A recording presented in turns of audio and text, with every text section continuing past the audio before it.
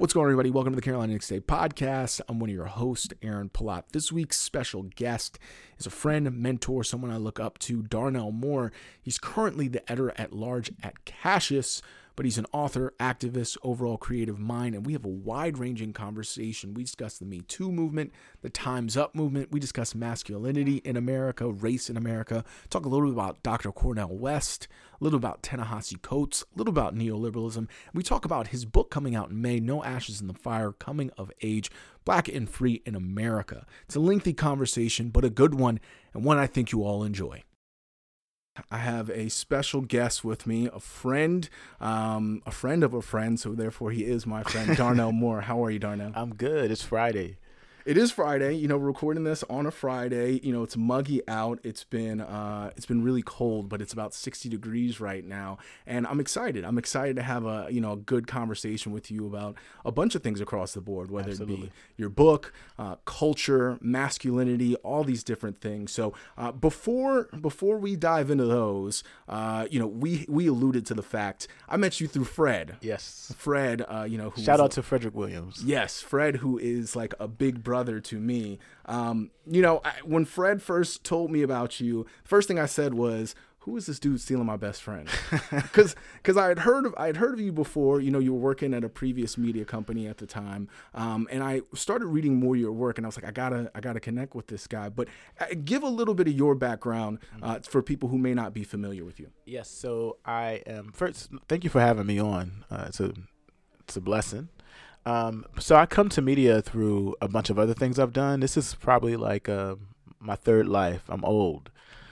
So media is a more recent part of my career path. And right now I am the editor-at-large at Cassius, which is a digital platform that is under the auspices of i1 Digital. So i1 Digital is part of one of the largest Black media companies in the country, maybe the world. So we are of the family of Radio One, which is about 53 radio stations across the country, Okay. TV One, which is our cable station, and then i1 Digital, which is all of our digital platforms like Hello Beautiful, Boss Up, Madame Noir, Black Planet was founded here. Yeah. Hip Hop Wire, ... Anyway, so now I work in media. This is what I do, and But I've done a lot of things before I got here, before I got to media. I mean, you are one of the sort of leading voices in the activist community. You stand for not just the Black community, the LGBT community. I think I think it's really unfair when people are put in those categories because I think activism is just really standing up for the people in general.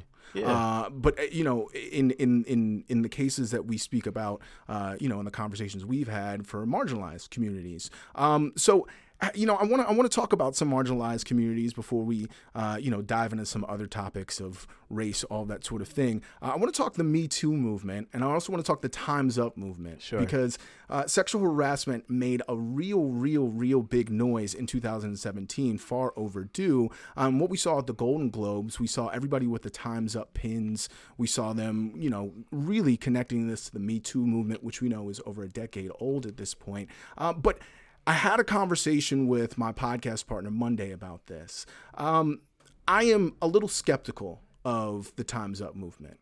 I agree with it in all its principle, but is there room for error when we have seen, especially in Hollywood, that there are people in this movement that tend to be forgotten, whether it is Black women who have been historically at the bottom of the social totem pole, and those in the LGBTQ communities, because that is something that we don't hear about a lot. It seems like when we hear about Time's Up, we hear mostly about white women, which is fine, but where are our people as well? Yeah, so what was really dope about the Time's Up movement activation that happened at the Golden Globes was that these white women who utilized their access to the Hollywood audience brought women of color alongside of them. That was very strategic. It was work that had been going on over several months. And I only know this because we actually just interviewed Rosa Clemente, who is a Afro-Puerto Rican activist, organizer, scholar who told us as much. What was dope is that there were a lot of women of color, Black women behind the scenes, like Tracy Ellis Ross, and so many others who had actually been the real force behind a lot of this work. I don't know if it's a farce. I think what we know is this, that whether you're black or white, if you're a woman, you're likely going to be harassed or sexually assaulted by someone who is in your orbit. So in many ways, sexism, misogyny, and rape doesn't have a color line, right? We also know, though, that women of color are most likely to be sexually assaulted or experience forms of sexual violence in ways that are disproportionate to their white counterparts.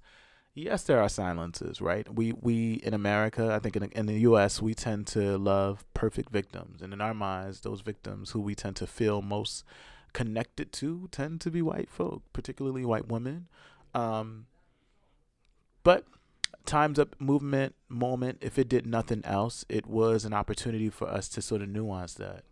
In the presence of those black and brown women, Asian women, women who identify as queer, and black women on a carpet, I think signified to Hollywood that the face of the movement has to be much more diverse than what they have had it to be so far.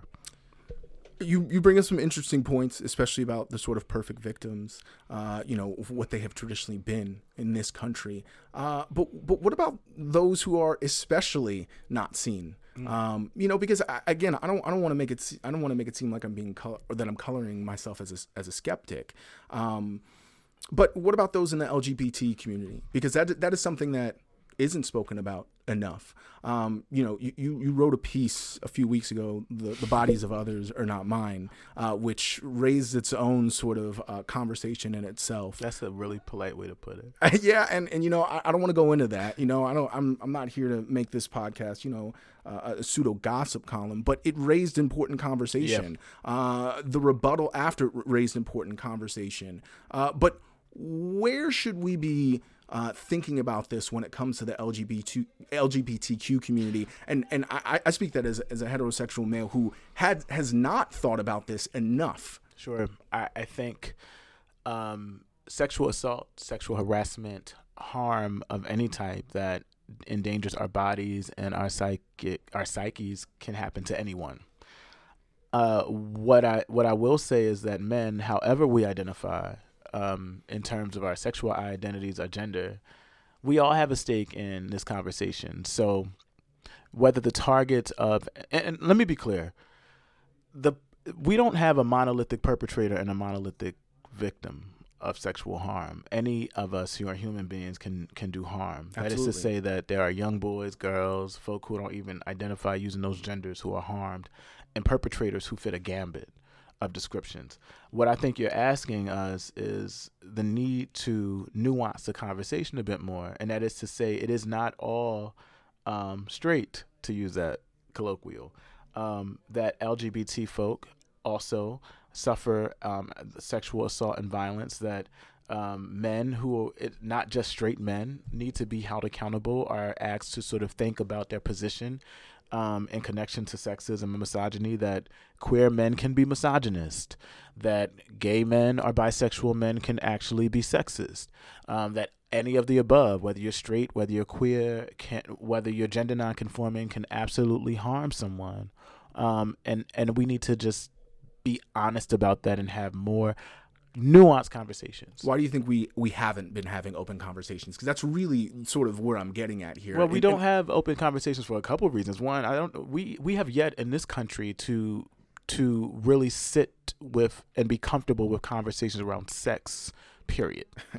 Yeah. All right. So like here, to talk about like sex ed is really about prevention, and really teaching us about preventionary measures as it relates to how to protect ourselves from either pregnancy or getting someone pregnant or engaging someone such that we end up getting an STI, a sexually transmitted infection. We're never taught to love our bodies, to value our sensuality, to value who we are as sexual, spiritual beings, as cognitive beings. We don't have those conversations. We barely can look at ourselves in the mirror because of the ways that we're shaped by society in terms of body image, and look at something in the mirror that we actually love, right? So if we are a country, like as a country, as a society, that we are not even really comfortable with talking about sex, sexuality, sensuality in that way, it damn sure means that we're not going to be comfortable talking about the borders of those things, which is consent.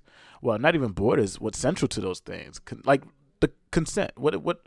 I mean, who's having that conversation? I don't remember. Do you remember? Like, do you remember? Because I don't. I don't Yeah. remember someone sitting me down and saying, you know, when you are. First of all, I don't remember anyone sitting me down talking about sex. Period. That's number one. Yeah.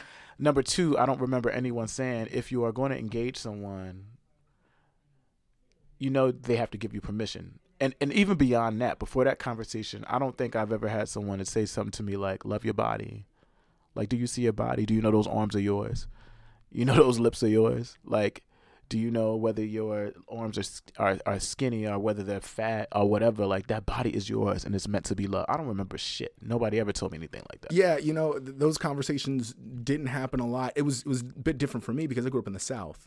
So the lines or the conversations of consent were really paralleled with race. Because I was a young black man in the South, young black boy in the South. So you pretty much were told to stay. Nobody's talking to like white girls. You do not sleep with white women, and if you do bring a white woman home, you better have every permission in the world to hold her hand. So the conversations around consent for me were more along the lines of race because it was a different lifestyle down there. But it's funny that you bring up consent. I think it's important that you bring up consent because even conversations now that I have with friends of mine, male and female, those lines are still blurred. Well, your example of consent is perfect because what that conversation was really about was about protection of you. Yes, protection of my body. Right. And it's never really about how someone else, it's not about the other person's comfort. It's not about their ability to say yes or no, like their willingness to engage with us, their desire to. Like, though, that's not really about the other person. Like, and those are a different set of conversations, right? Like, and I'm imagining what this moment is asking of us to consider is what those conversations can be like moving forward, right?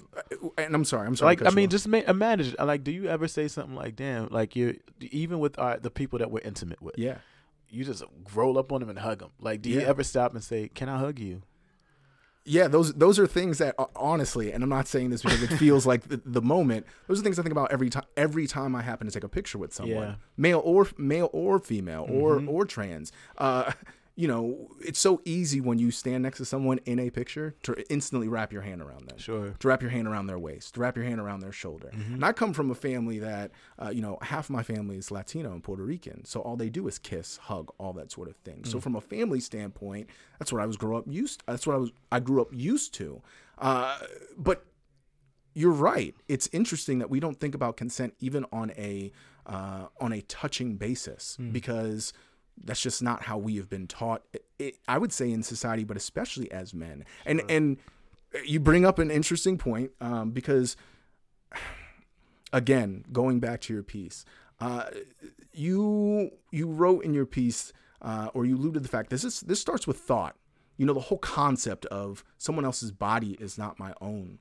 The way that you look at someone, the way that you may instantly devour them in your mind. You brought up a few good points. You said, quote, they in my imagination are things, objects, targets to be hit. I do not take in line to relate the fact that I've stripped them of their humanness and placed them in your fascination.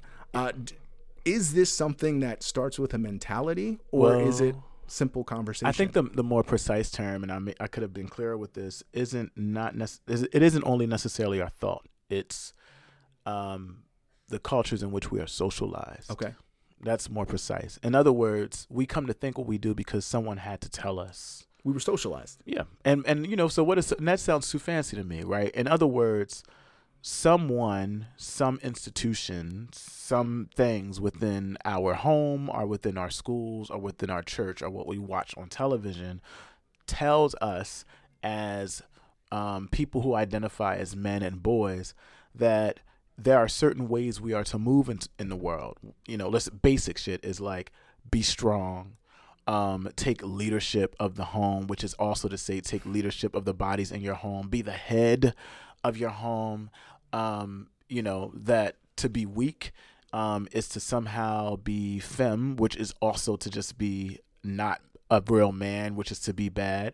All of these ideas and we're taught to behave and to think in these ways, and those thoughts shape our behaviors. And that's what I'm trying to get at, right? Like, it is not to say that lust or sexual attraction and being able to gaze upon somebody and see someone beautiful is a bad thing. Now, notice what I said there, to see someone beautiful. That's different than looking at, and you can even, all right, let's just even keep it real. Like, you look at somebody, you see a body parts first. They may have something that's accentuated that makes you feel type of way. Yeah.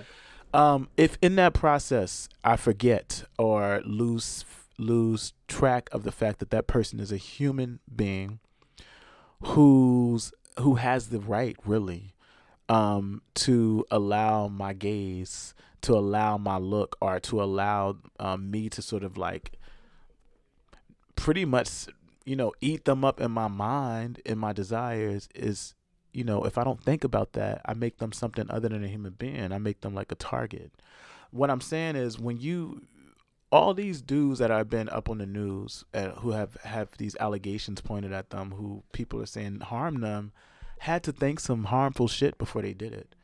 Like, the lust, and that's a perfect word to use, can really drive your actions. If somebody walked by you every day and you're like, damn, she look good. Damn, her body banging. I'm going to hit that. I want that. Listen to the words, right? This is what we think sometimes in our mind. And some people don't have the sort of social, that whatever that line is, that line that sort of often becomes a sort of differentiating point between like an act and a thought.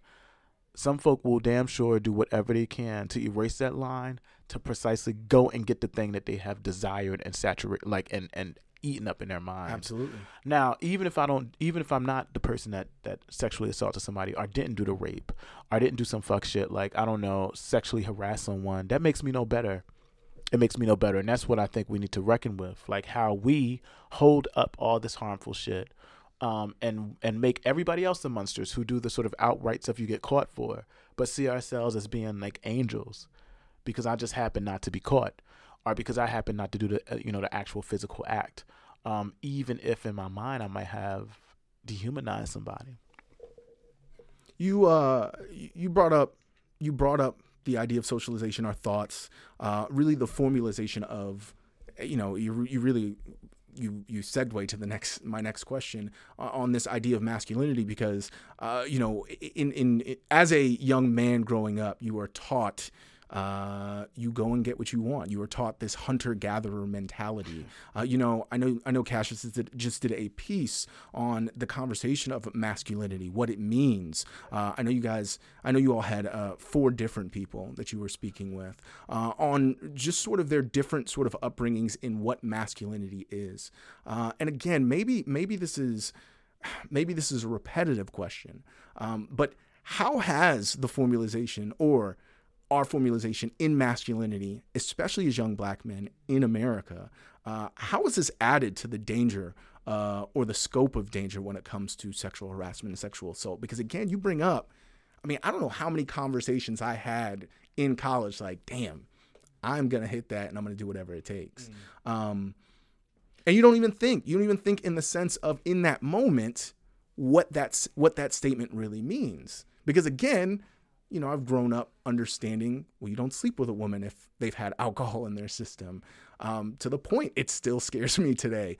But those conversations that we have, even as men with each other, it's been easy to forget at times that those thoughts are dangerous, not only for myself, but in what they mean for the men who are around me. Yeah. And I want to be clear too. I don't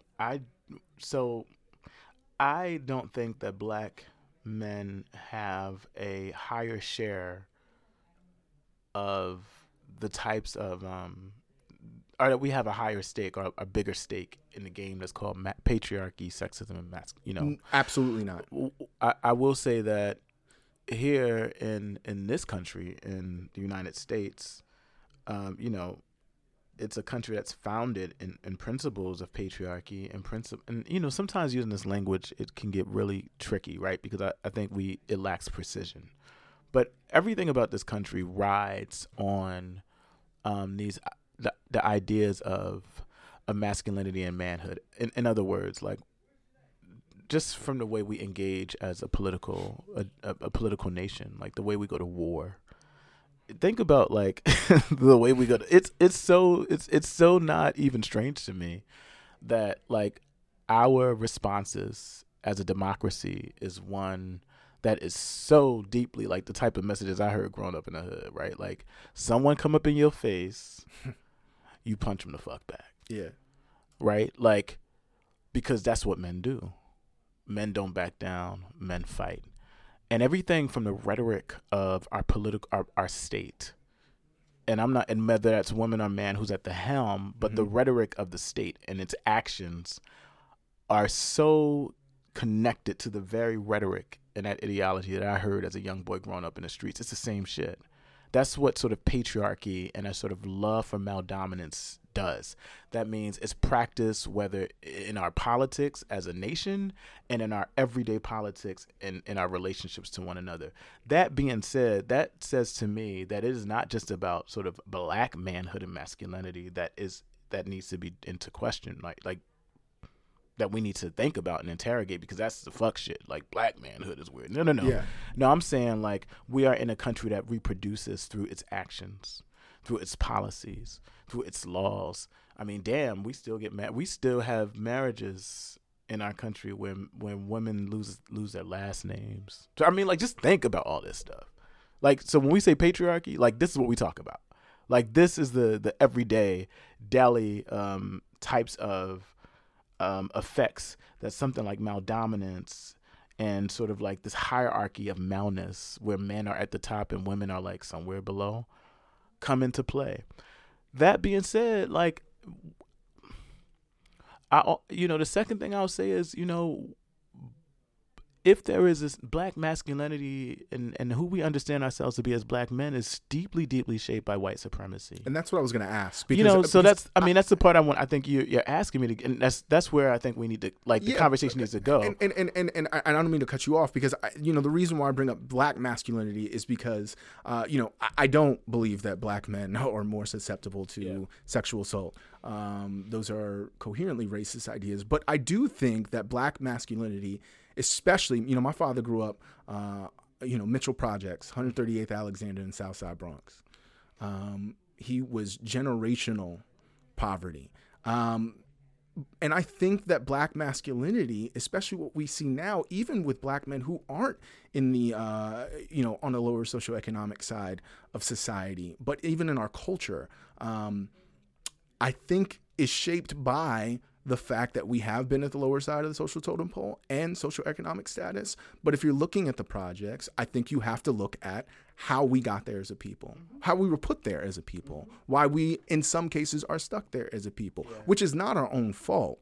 I'm definitely not one of the sort of the neoliberal mind. You can just tie your bootstraps and pick your pants up. But I do think it is coherently different. Because even the lessons I learned from my father and the lessons he learned from his father, I guarantee are different than, again, no disrespect, Timmy living in the suburbs somewhere. So not that I think that black men are coherently more susceptible to these things, but how we have spoken about these things growing up have been different.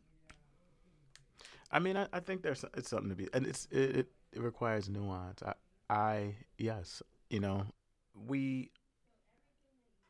we are shaped by a lot of different things, and certainly, and even saying white supremacy sounds like sometimes oversaid, but what I mean by that is not just the ways we are shaped different in our communities and the lessons we have, but I mean a history of what it means to be black human people in this country means that we were first not even thought to be humans in the first place, but objects that were owned, objects that anything could happen to, and that includes sexual assault. So, like, we want to talk about Me Too movement and the fact of the reality of what mass scale sexual assault and violence looks like. That certainly just doesn't begin now. I mean, I think about our ancestors, the foremothers and forefathers who suffered violent sexual attacks at the hands of white racist masters. That being said, like, there are scholars who talk a lot about this, like Horton Spillers, for example, a black feminist woman scholar who says really that black folk under the conditions of slavery were not gendered any, like, as things. You don't even have a gender. Yeah. You're your property. You're a 3/5 of a human being. You are an object to be sold, an object to be beat upon, spat upon, sexually abused, and used when you want it to be. So think about that. If one's beginnings in this country is such that they come as genderless objects, and by gender I mean, it doesn't matter the body you're in, like you're rendered as an object thing. Our route to understanding ourselves as men and women is a very different route than some others. And it means that you're constantly probably trying to always over-define yourself against how a mainstream society and a white racial supremacist society sees you. And I think that those things are important. Now, that requires long, lengthy, I think, work and nuanced conversations on our part. Those are types of conversations that we don't tend to have. What we do, though, is say, listen to this hip hop music that they done created, or look at the cultural productions without realizing that, hip hop ain't nothing more than a reflection of what the society that we live in. So I don't know if I have a proper answer. I will say, though, that we deserve better and more sophisticated and more nuanced and more thoughtful conversations that takes into account all of the historical underpinnings that sort of position us to talk about black manhood and masculinity as right now, all the things that shape us as black men. If you define yourself as that, to shape us as black women, as black gender nonconforming people, none of that shit can happen if we can't talk about sexual assault, in other words, if we're not talking about racism, if we're not talking about materialistic greed, if we're not talking about what it means to have come up in this age under neoliberal policies, like you said, and so much else. We have lots to talk about. We can't talk about that shit without talking about the prison industrial complex, or for far less fancier words, the fact that most of our people, regardless if you're in the South or in the North or in the fucking West, you're locked up somewhere, right? Like that we are the bodies that are pretty much making up a big proportion of the population of the incarcerated people. We can't talk about that without talking about over-policing in our communities, and before you even over-police, over-surveilled. We can't talk about that without having like access to livable wages and jobs and all these other things. So yes, we can talk about race and we can talk about black manhood, but in relation to the Me Too movement and in relation to sexual assault, but it cannot happen if we don't talk about all those other factors. Okay. Again, perfect segue here. In the recent weeks, we have seen those who are considered black scholars in general, in the news, especially Dr. Cornel West and the ever so popular Ta-Nehisi Coates, who has been famous, but has found more popularity, mainstream popularity, in the last 6 months. For those that don't know, Dr. Cornel West wrote a piece in The Guardian criticizing Ta-Nehisi Coates and his most recent book, We Were 8 Years in Power. I'm not going to go too much into the background of it, but I know you respect Dr. Cornel West. I saw you tweeting that. I'm not going to ask you to pick a side here, but I will ask you, do you think it was fair, his criticisms, Dr. Cornel West, of Coates? Because personally, I like Coates' work. I do. Dr. Cornel West called him a clever wordsmith and said he gives white supremacy too much power. If I had any sort of criticism about Coates, I would say that some people call him a pessimist. And I think before I walked in here, before even right now, I would say my problem with Coates, if I had any, would be he makes the idea of being a pessimist a romantic one. But then I thought to myself, I don't really think that's the case, which leads to sort of a second question under my original one.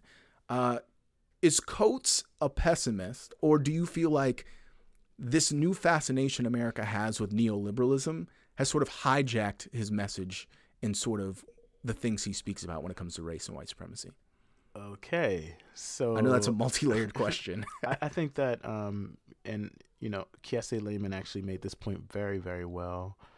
He made a distinction between West's the packaging of his critique and the actual substance of his critique, and I think that he made some really valid points.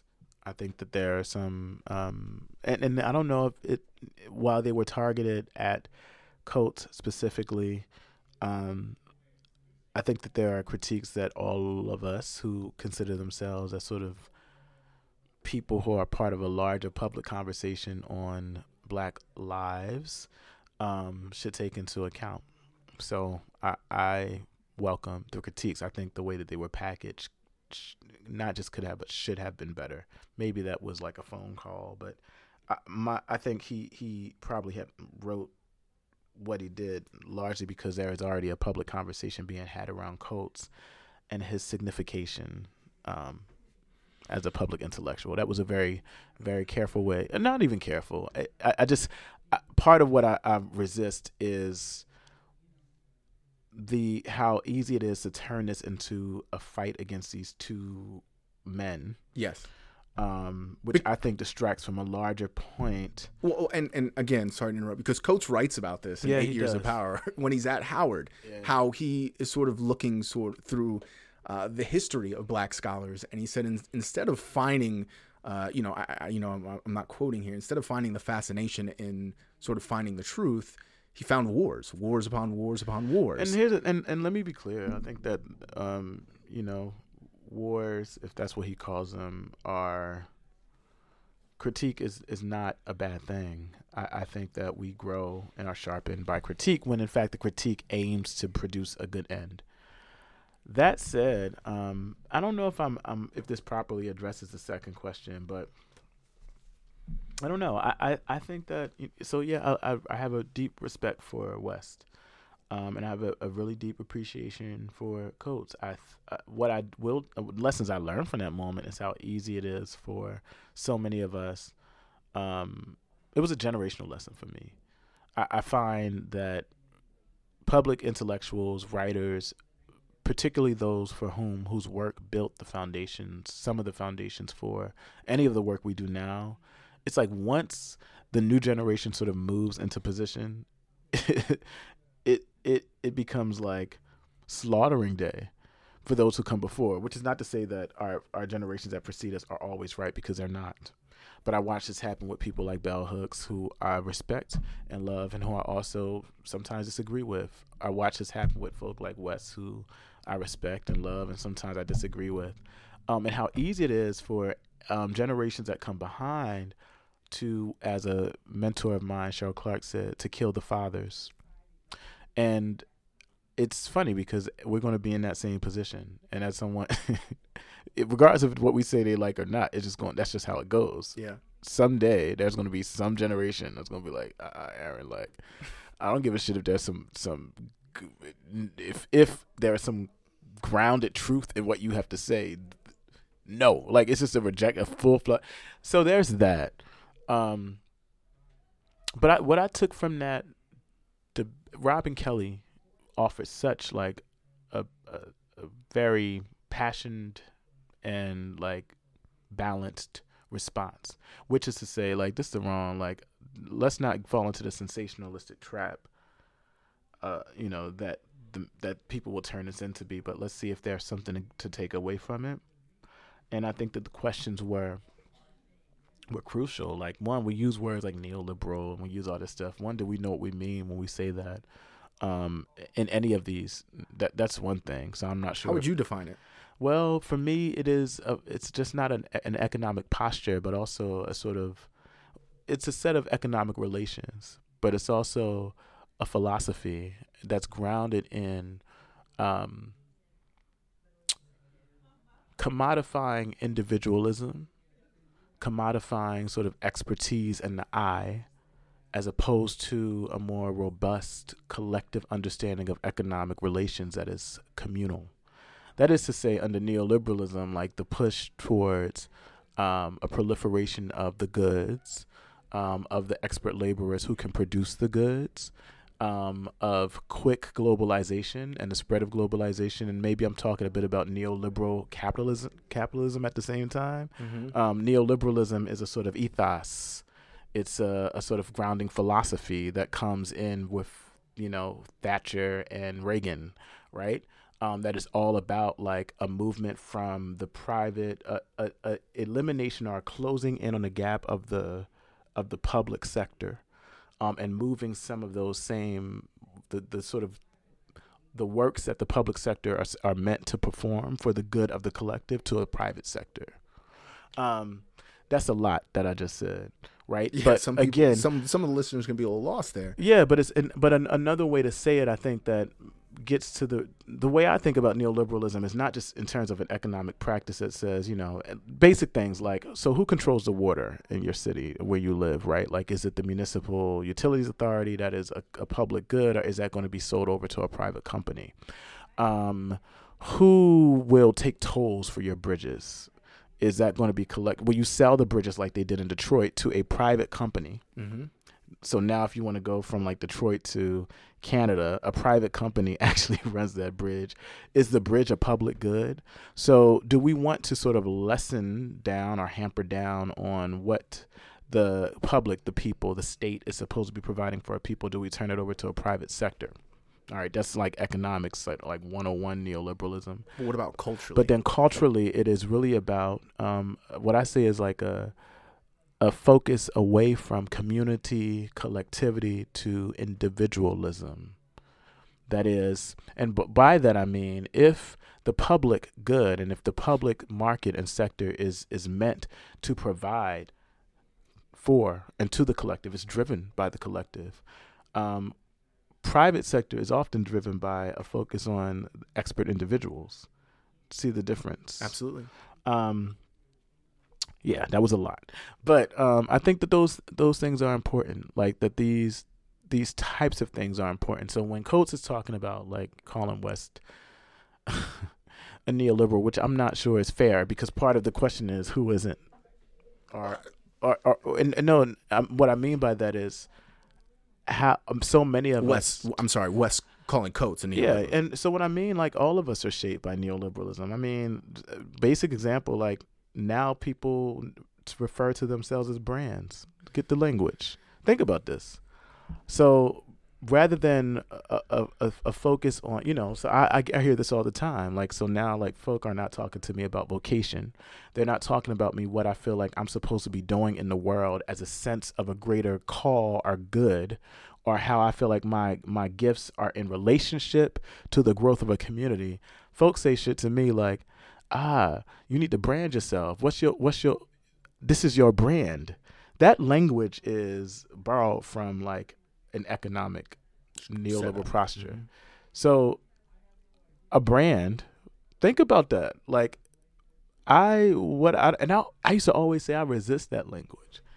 Like I'm not a brand. I'm not a commodity. I'm not a product to be brought and sold, right? A product to be marketed off. Like I see my engagement in the world as a person who wants to go out here and be paid, but if I'm gonna be paid, I want to be paid for the stuff that I feel like I'm called to do. That is also making an impact on the world, right? You're feeding your soul and your spirit, and I'm borrowing that from like Grace Lee Boggs, which is like a name we should know. But Grace Lee Boggs talks about like the growing of the souls, which is also something that Martin Luther King talked about. So much of where we are in our and sort of as a culture, it's not about growing our souls. And by that, I mean, yes, how does one's work relate to the growing of the soul? Like, do you get up in the morning and do the shit that you feel like that keeps you up in the middle of the night or wakes you up in the middle of the morning because it's not only feeding your stomach, but it's feeding the world? Like that way, like growing our souls, growing ourselves as human beings. And I just got totally off from West, but I feel like this is part of what he's getting at, right? Like of our work, How is that shit shifting the structures? And by structures, I mean all this nastiness that we talked about up until this point, such that it can change. Is it just placating folks so that they can read something and get off on white guilt, and feel, and somehow in a very strange, malicious sort of relationship to white guilt, feel better about themselves because they flog themselves by reading this book that makes them feel bad? That don't mean shit gonna change. It don't mean power's gonna shift. So how do we get there? And I think that's what Wes is asking of us. Well, and again, that is sort of where the underlining second question came from. And, you know, and I want to get back to neoliberalism in a second, but that's why I asked, do you no more neoliberalism? Well, you know, it brings up the point that I was trying to ask, or the question I was trying to ask, in do you feel like it has hijacked Coates' message? Because personally, I don't feel like that is why Coates has written what he has written. Right. So that's why I ask, and that's why, again, I know it could be a tiring conversation, and it can be an easy. I don't know why. I think it'd be an easy insult. I don't. But I don't know why. why. I feel like his message is hijacked in some senses. Or yes. His purpose. I mean, that's possible. I think, and I don't know this to be. It must be a burden. Being put in a position, and this is not of his own doing, I don't think, right? Like, he's a writer and he wants to write, and there is a market and an industry that saw fit to capitalize off, and not capitalize in such a bad way, right? Like, I mean, yeah, they're capitalized in the way that we come to understand capitalize, but saw fit to name him or anoint him as the voice. I don't know what that would feel like, and I'm not sure I would want that burden. Yeah, but it's a burden, I'm certain, particularly for someone who may not have asked for it. But because just because one didn't necessarily ask for it doesn't mean that you can't somehow respond in a way that pushes back against that. So when you're overly represented, any of us as a particular, and for me, you know, like I always say it's not the crabs who sort of fight, it's the barrel that sort of constricts them and forces them to claw each other. If I'm out here and I get overly represented as anything, as the black public intellectual, or as the black gay public intellectual, or the black media, it instantly, you become a stand-in for so many perspectives that it automatically means that, should that be the case, that I get put up in the world in that way, I should expect some claws coming to me. And that's what happened. So I'm not sure that's his fault. Now, maybe what Wes is asking, given that that's happened, what you gonna do? Okay. No, I think that's a reasonable question to ask. And again, I think that's, again, not that I justify. I think that's a really suitable answer. I think that's a really suitable answer, and I think it's a really, really suitable expectation to have of Coates now, who has backed away from social media, all those sort of things, and has written at times, spoken at times, whether it's in podcasts, whatever, that this is not what he ever thought was going to happen. You know, he wanted to be successful, but he never imagined even making it this far. Well, you know, you sound skeptical. I'm not skeptical. Darnell. I mean, like, I don't think any writers or artists are not out here not thinking or imagining that they would want as wide an audience as possible to read their words. I'm not so certain I believe that. I see. Because ultimately that would be the goal. Now, accepting like harsh, and let me be clear, I want to make a distinction between like hard, critique that even in its effort to be honest or helpful and can come off harsh, is different than just critique that's just packaged totally the wrong way. I think that was packaged totally the wrong way. Okay. So I don't think that was fair to Coates, but I also think if Coates is really interested in being in conversation with the folk that he is writing in community with or about, then you have to hear them. You have to hear those women writers that are saying, bruh, like, I know you're learning as you go along. We all are. But in all them writings, there had to be some black women you had to read. There is, you smart, bro. You're not dumb. There is a whole genealogy of black women who have also said some of these things. And that black women can appear in our works besides that of just wife or partner or mother of a child. That there is interior lives a black woman that can be represented in literature too. Yeah. So that being said, I mean, I wrote a book, right? Like, this book will come out. If I did not want to deal with the repercussions of the many divergent thoughts that may come in response to it that are not, now let me be clear again, there are thoughts that come that are intended to help you to think differently about something, to help you see a spot that you may not have seen before. Then there are those that are just hurtful and packaged wrong. Two different things. Mm-hmm. Like, I want to talk about like bullets, shooting bullets in my like mugs, and like offering the type of critiques that can heal. Then why did I write a book?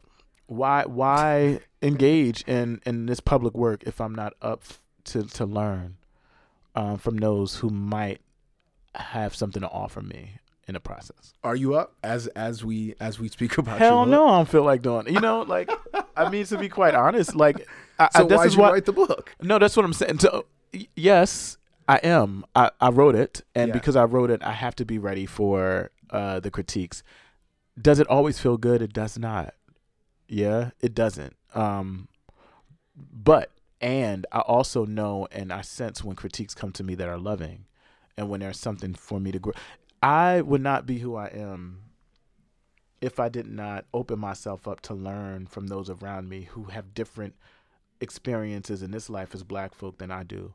I am not a black lesbian, but I damn sure learned from black lesbian feminists. That's how I came to understand a black politic, through their work.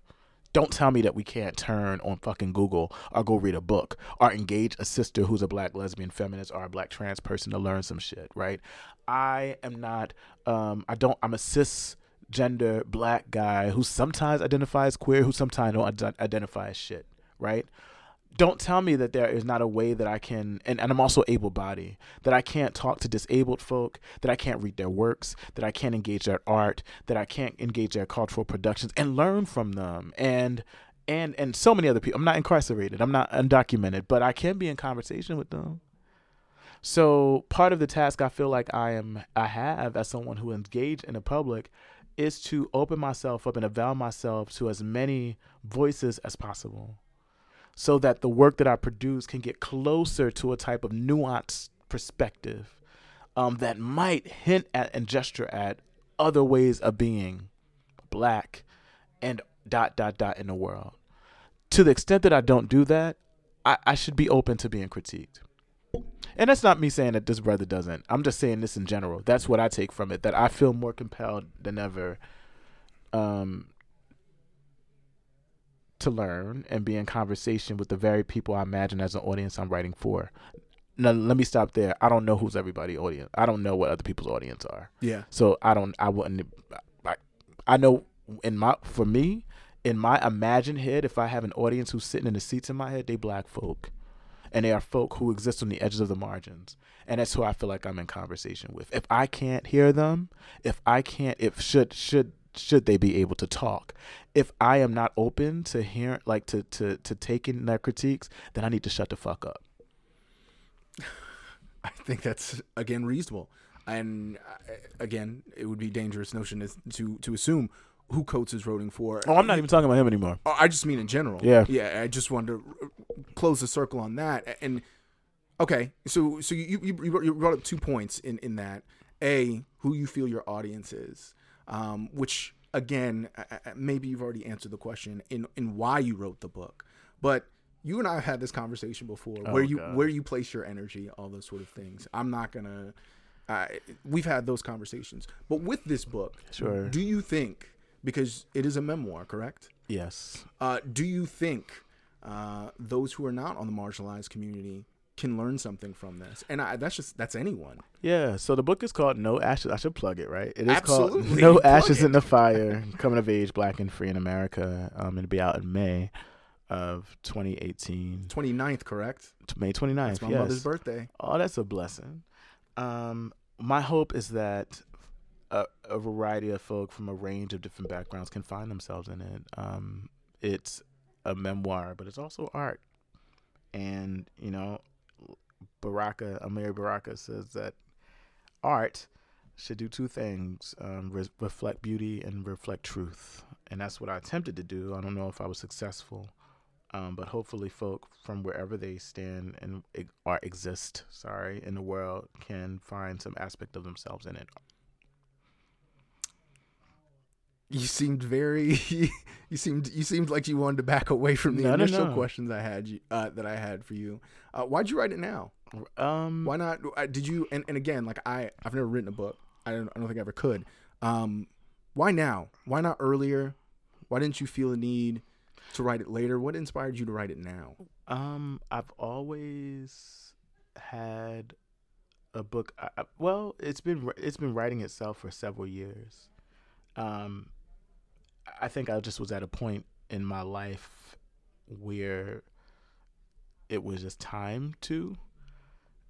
My energies were committed to other things, and I don't know. It's like books they come to us as seeds, and there was a seed planted some time ago, maybe a seed that would germinate into. I think that are more than sort of one book. This is just a part of what I had imagined. But it was a mix of timing. It was a mix of chance, sort of meeting the right people at the right time who could sort of come along and water the seed. It was a mix of sort of just where I was in my life and the space I had to write. It takes time to write a book, and I was finally in a position where I could. And a bit of confidence. I lacked it. I just was too scared to write a book, to commit myself to be, if I'm honest, to like writing a through book. Yeah. It's a lofty ideas we tend to have. Like, I'm gonna write a book, and then you sit down and be like, oh shit, I gotta write a book. Like, how many of us in the country have thoughts to write a book? How many of us even start? How many of us finish? It's a very small number, and it's a hard process. It's not easy. So that was it for me, and I think that the universe is very providential. In so many ways, the book was timely in such a way that it helped me to grow as a person. I started writing this when my father passed, and I feel as if I'm a different person on the other side of it. And I had a deeper appreciation for the humanity of my family members, for my city, a deeper and more nuanced understanding of struggle and triumph, if those things are not necessarily always mutually exclusive. And I knew my voice, my writerly voice, and that takes time. So that's why. And I'm looking forward to being in the world. I'm also well aware that people will love it, some won't. And it's like my life, parts of it anyway, on paper, and some of my family members' life. And that's, it brings about its own set of anxiety. But I also, I had the publisher's lawyer, who is a white woman from Texas, who had to read the book. And after she went through and we did our legal review, she said, I just want you to know the book is really fantastic. And I was stopped in my tracks because we were on the phone. And I was like, what? Like, in my mind, I'm thinking, like, she white. And she a woman. Presumably, possibly straight. I don't know. I don't know if that's true or not. But, like, she from the South Texas. Like, what's she? She was not in the movie theater in my head when I was writing this book, But she saw, and she said to me, like, people, regardless of their walk of life, is going to find senses of themselves in here. And that just made me smile and made me fully aware of the power of art. So I'm excited to get into it. When I found out you were writing a book a while ago, Fred was telling me how you were writing a book. I was excited. Doesn't it just sound so lofty? Like, I'm writing a book. Like, that just, it's just. Well, it sounds so audacious. It is, though. Well, I think people misunderstand the fact that writing can be a tough thing for a lot of people. Not even in the sense. Well, not even in the sense of. It being an art and just sort of the words coming to you. But I think you alluded to something really, really, really significant, that especially when you're writing about yourself, it's a very vulnerable feeling. And it goes back to what you were speaking about even 10 minutes ago, what we were talking about 10 minutes ago, in the sense of there are going to be people who read this and aren't fans. And I imagine the significance of those sort of criticisms have to be much more impactful, because and maybe I'm overshooting here in the sense that all writing comes from self in some form, but this is directly from self. Oh my gosh, yeah. It's directly from self, and I am like, are you nervous? Yeah, excited? You know what? I have these moments where I'm a very sensitive Aquarius. I'm so sensitive about like what I produce, and every now and then I shouldn't overly rely on how other people respond to it, but you write. I didn't, like I said, you create art because you want it to be put in the world. You want people to respond to it. So much of the joy I get is how people are responding to it. And I've had a brother from South Africa who read this and was like, shit, I feel like you somehow wrote about your context from the United States, but really covered my life as a South African younger brother growing up. And another person like from Chicago I just interviewed said the same thing. And when I hear that, and both of those, well, at least one of the, I didn't imagine in my movie theater in my head, I didn't necessarily imagine a young brother from South Africa in my movie theater, but I did imagine Aaron from Chicago.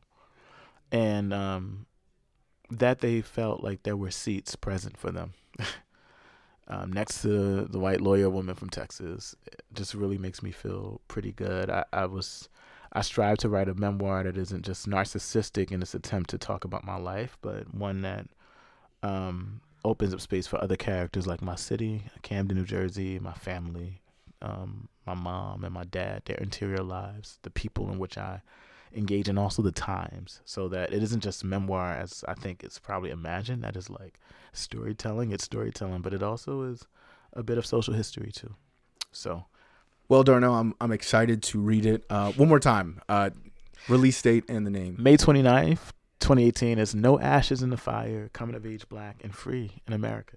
Darnell, I've enjoyed this time, man. No, I've enjoyed you. This has been good. Like, I told you I wanted this to be like one of our sort of normal conversations. This is amazing. This is one of our normal. So people should know that we would talk like this. Yes. Like, okay.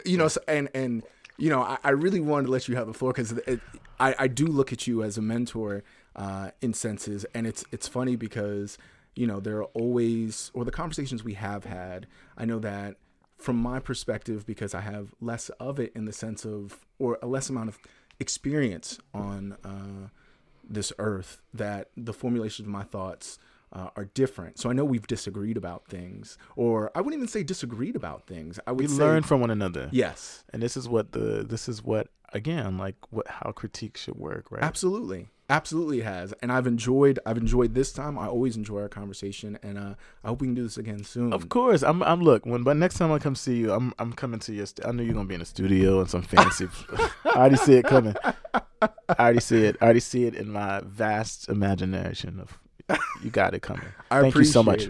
I appreciate it, and thank you for your time. And for those at home, thank you for listening. Be sure to subscribe, rate, share the podcast, and I will be back next week. As always, I'm Aaron Palat, and this is the Carolina Knicks Day Podcast.